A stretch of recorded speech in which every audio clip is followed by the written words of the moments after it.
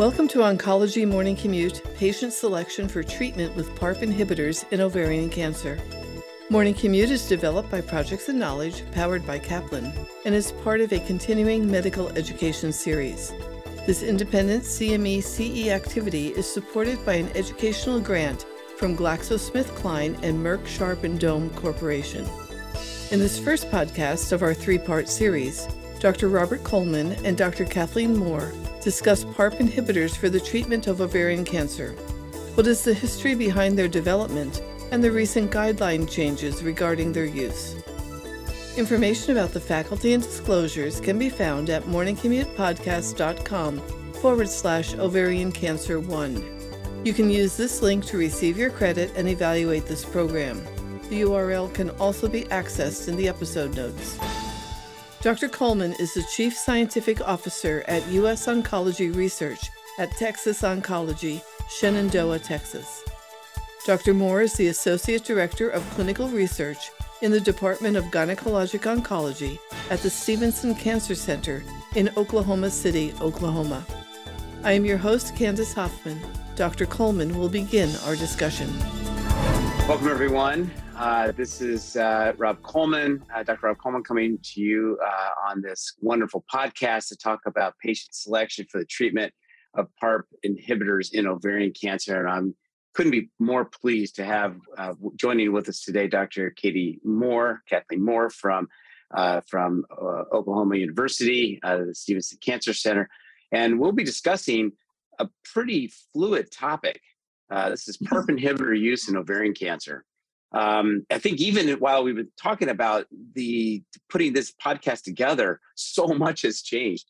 So, in fact, even this last week, some of the indications have changed. And so, again, as I said, it's a very fluid topic. So we're really excited to talk about in these podcasts about the role of PARP inhibitors, how we got these drugs into the clinic, how we're using them today, the toxicities, and then ultimately the future as we look at where these drugs can go. So first, let me introduce Dr. Kathleen Moore. Katie, say hi.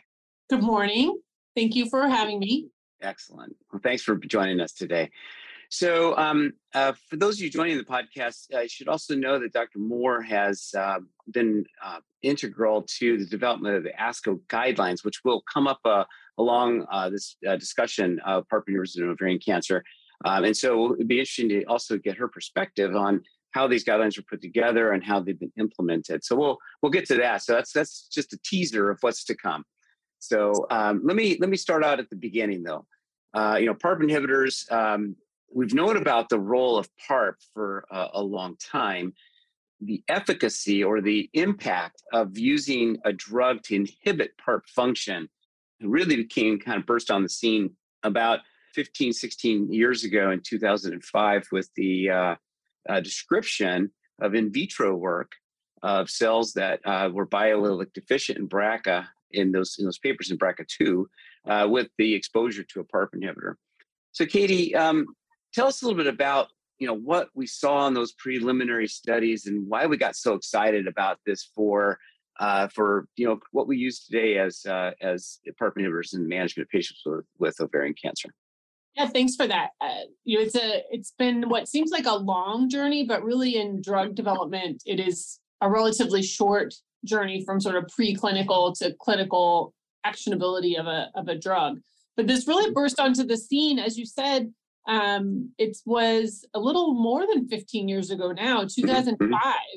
There were really three kind of fundamental, foundational preclinical papers that were published in Nature and Molecular Cell by really leaders in our field, Drs. O'Connor and Farmer, et cetera. The one that you referenced really is the key one. We always show the figure on all of our PowerPoint slides of the efficacy, the profound efficacy of monotherapy PARP inhibition on biallelic loss of BRCA2. That was the original model, was a BRCA2 model as compared to either completely wild type or monoallelic loss. And that was recapitulated in the other papers as well in different models, but very consistent findings. And so those were beautifully done models of all, you and I always talk about model questionability and, kind of things that move into clinical trials based on kind of fuzzy-ish models, not talking about the animal. But these were really well done. Like, these were kind of pivotal preclinical work that launched PARP into the scene. And then you just saw the development, this olaparib or Lynparza, we'll call it olaparib for this, just for staying with generics, was actually originally developed by a company called Artios, and then licensed by AstraZeneca and took off. The original phase 1 studies accrued very quickly, largely in breast cancer, but ovarian as well, fortunately, because this is one of the rare situations where development in ovary really was kind of quickly the initial development path, right? Driving, yeah. We really drove it, and that's unusual for us. A lot of times we see things that work in breast cancer, and then we'll try it in ovarian cancer. But here we really drove development with lots of participation on the phase 1 studies, and there's been quite a few manuscripts done over the years, kind of cumulative efficacy, predominantly in, as always in phase 1, relatively heavily pretreated tumors, but that were BRCA. Yeah, I wanted to bring that up while we had an opportunity. Because in ovarian cancer, we really don't have the luxury of a lot of predictive biomarkers, and so this was, as you mentioned, the preclinical work. We had biallelic loss of BRCA2 mutated cells, and we were able to show then that these were very sensitive. And now we have this ability to identify BRCA mutated ovarian tumors in patients. And that allowed us to align that predictive biomarker with the use of this drug. And so, with that kind of demonstrating those two kind of components, tell us a little bit about the clinical development of we started, as you mentioned, with olaparib, but obviously that expanded to, 3 other PARP inhibitors that we'll talk about: niraparib, rucaparib, and veliparib in ovarian cancer. But what was the kind of the initial steps? So we got this excitement, preclinical work. We did a phase 1 published in the New England Journal of Medicine in 2009. And then what? Then what happened? Well, I think the olaparib really drove the initial development, and you talked about the pivotal paper in 2009. Again, the work for the first time really looking at this biomarker selected group of tumors, initially BRCA, giving us information also on its predictive capability, its predictive biomarker power just for chemo. In particular, when you talk about pegylated liposomal doxorubicin, the response rates to that versus olaparib were quite surprising, but it taught us that at least still platinum sensitive BRCA positive PARP naive tumors respond well to a lot of things, and you can't apply old benchmarks to them. And so we started learning, and the development of olaparib took off. We saw the first accelerated approval in 2014 based on Bellick Hoffman's excellent work that we call now Study 1. And we'll talk about this, I think, a little bit more, because that approval has now been retracted. But it was the first opportunity to launch PARP inhibitors into the community. So women who desperately needed these medicines got them. 3 or more lines of therapy, BRCA positive. At the same time, rucaparib was developing their agent. That's a Clovis drug. And they were really looking at it both in BRCA, but also with a biomarker, which they term loss of heterozygosity, to identify tumors beyond BRCA that would also harbor some sort of inherent vulnerability to how they fix their DNA and also be susceptible to PARP inhibitors. And there's a lot of data about why that made sense. And so it was a very elegant series of studies that you were involved in, as was Dr. Liz Swisher and others, many luminaries in our field, to really get at the science. Like, it was a science-driven biomarker development plan with a lot of pivots to get the biomarker right. So that resulted in Ariel 2, and the next approval is a monotherapy, which also has been retracted in 2 or more lines, but it included tumor BRCA in that first one. And those were not eligible initially for PARP. So those were very important studies, and I'm sad about the retractions. I think we'll talk about them in this podcast, but those really got drugs to patients who desperately needed them. I couldn't agree more. Obviously, you and I have talked about this a lot over the years, having been part of this story.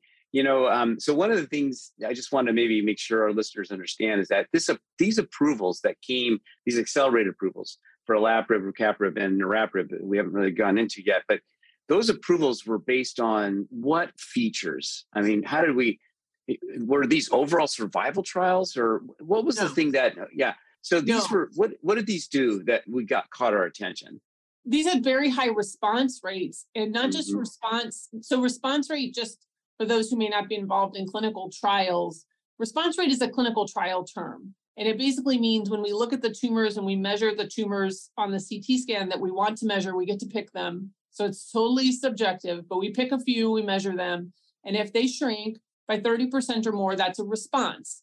And so all the people that have 25% shrinkage are not counted in that. I always like to make that point to patients because it's not all about Right. response rate by clinical trials is not necessarily like clinical benefit, but you have to have a metric. And so that's what we use. But it's not just response rate. It's also the duration of response. Like how long do you hold that disease under control? And what would be considered, the term we use is a high unmet need clinical situation. And so that high unmet need clinical situation is changing. And we may talk about that during this podcast, but at the time these two studies resulted were kind of patients who were platinum resistant to platinum and kind of outside the Aurelia label, which means they had prior bevacizumab, and that's been variably applied with these biomarker-directed studies, and where traditional medicines, which is monotherapy chemo, have a very low expectation of response, and that expectation in general is felt to be about a 13% response rate with a poor durability.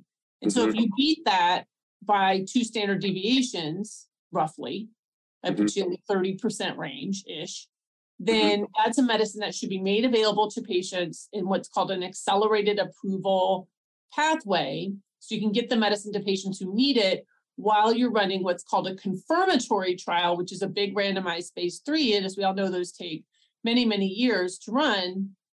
But you want to make the drug available for those who wouldn't otherwise qualify for that study, so they can have access to a life-changing drug quicker.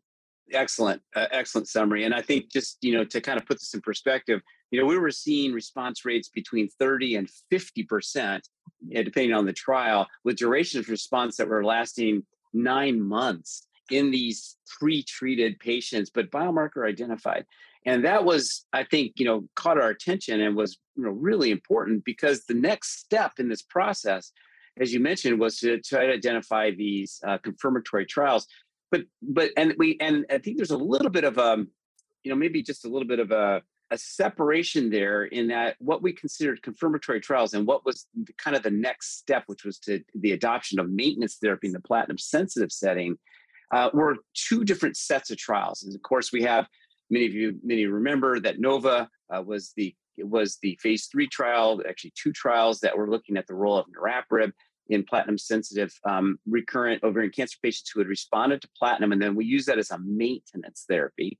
And then we had Ariel 3, and of course, Study 19, which was the olaparib, was kind of a combination of Study 19 and Solo 2 that were, again, assessing this role of maintenance therapy. But the confirmatory trials were a little different, right? We saw Solo 3 was the confirmatory trial for olaparib, Ariel 4, confirmatory trial for rucaparib. We didn't really have a confirmatory trial for niraparib, although it was kind of caught up in those retractions. And so I wanted to make sure that we separated these confirmatory trials versus these phase 3 trials that led to this enhancement of the indication. So maybe before we get to the retraction issue, why don't we talk a little bit about first of all, what is maintenance therapy in this setting, and just kind of briefly go through the advances that we saw with those 3 drugs in their maintenance, platinum sensitive maintenance indications. Right. So we'll talk about the platinum sensitive maintenance first, because I do think the objectives are different, frontline versus platinum sensitive. So the platinum sensitive maintenance story was an interesting one. And again, this is another story where we learned. I remember watching Nova, Mansur Mirza, Dr. Mirza presenting Nova in Copenhagen in 2016.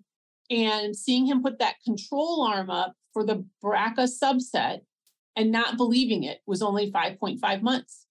But it's true when you do placebo, because we saw it in every other study, SOLO 2 and Ariel 3. It's very consistent.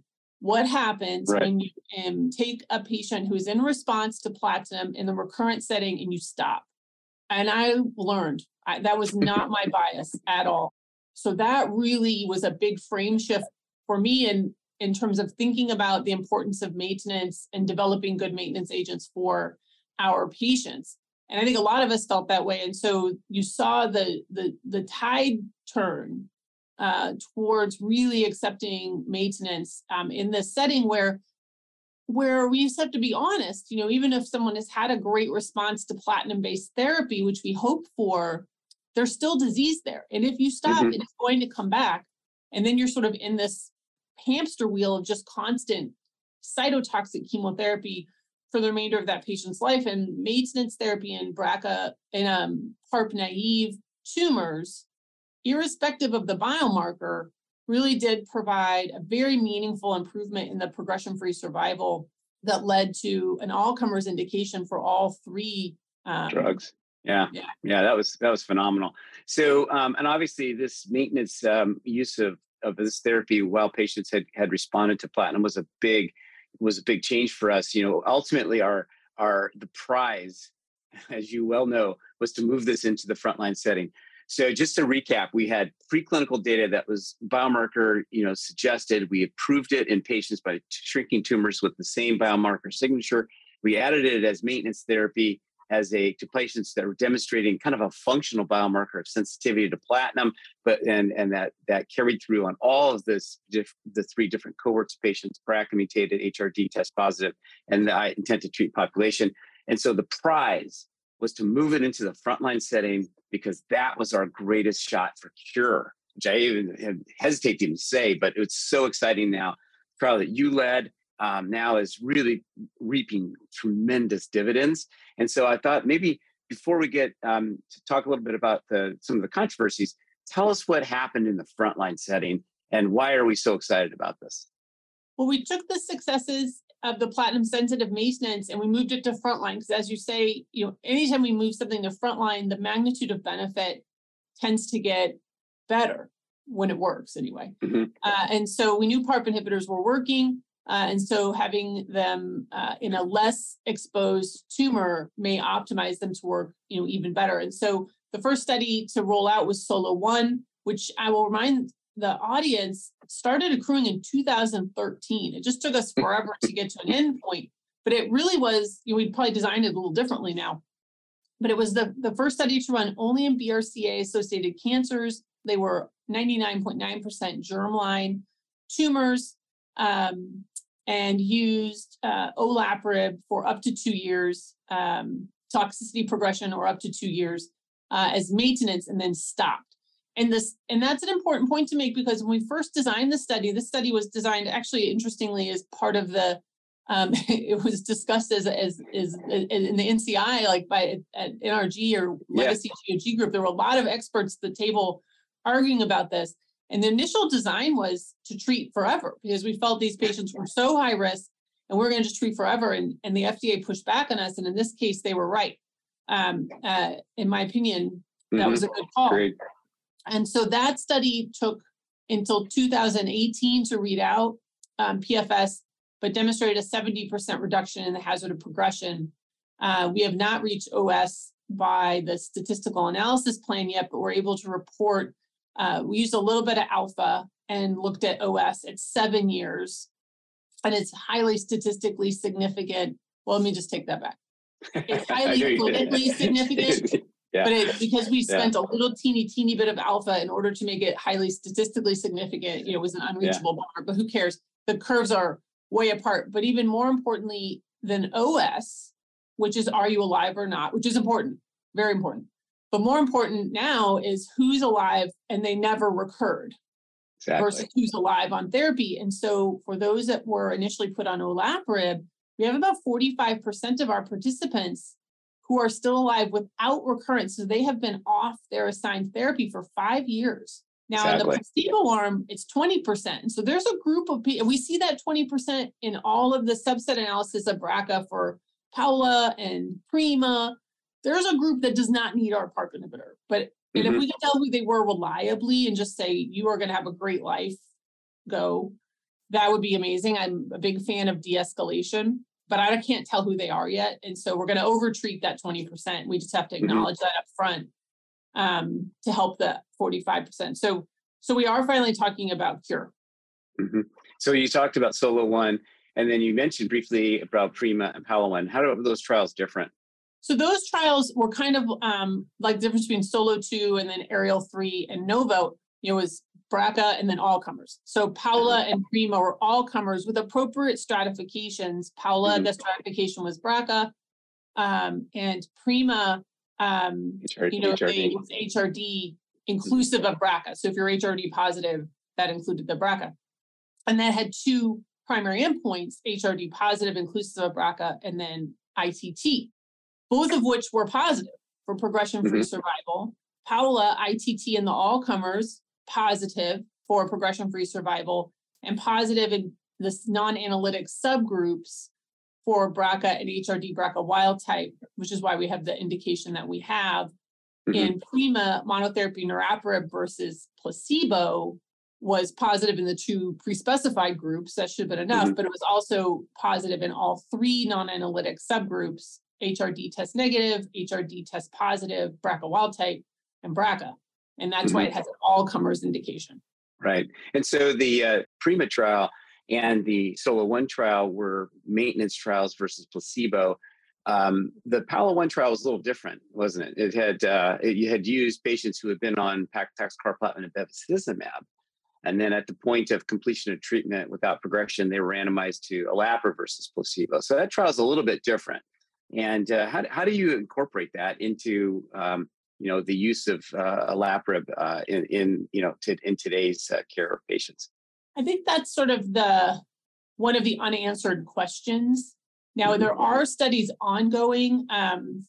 There's 3 studies that are currently enrolling that are looking at a PARP inhibitor plus bevacizumab versus a monotherapy PARP inhibitor. And they're all enrolling in Europe, mainly in BRCA wild type. So those are going to be important studies because we're missing an arm in Paula, which is the monotherapy PARP. So you really don't know whether or not, do you have to have the bevacizumab? People ask me, like in a BRCA population, does it make it work better? And I think at this point, we don't have information that it's synergistic in BRCA. We did what's called a propensity weighted analysis where, just to be super brief, we basically created the missing arm of Paula, the olaparib alone arm, out of SOLO-1. Like we picked Paula-like patients from SOLO-1 and redid the progression-free survival curves.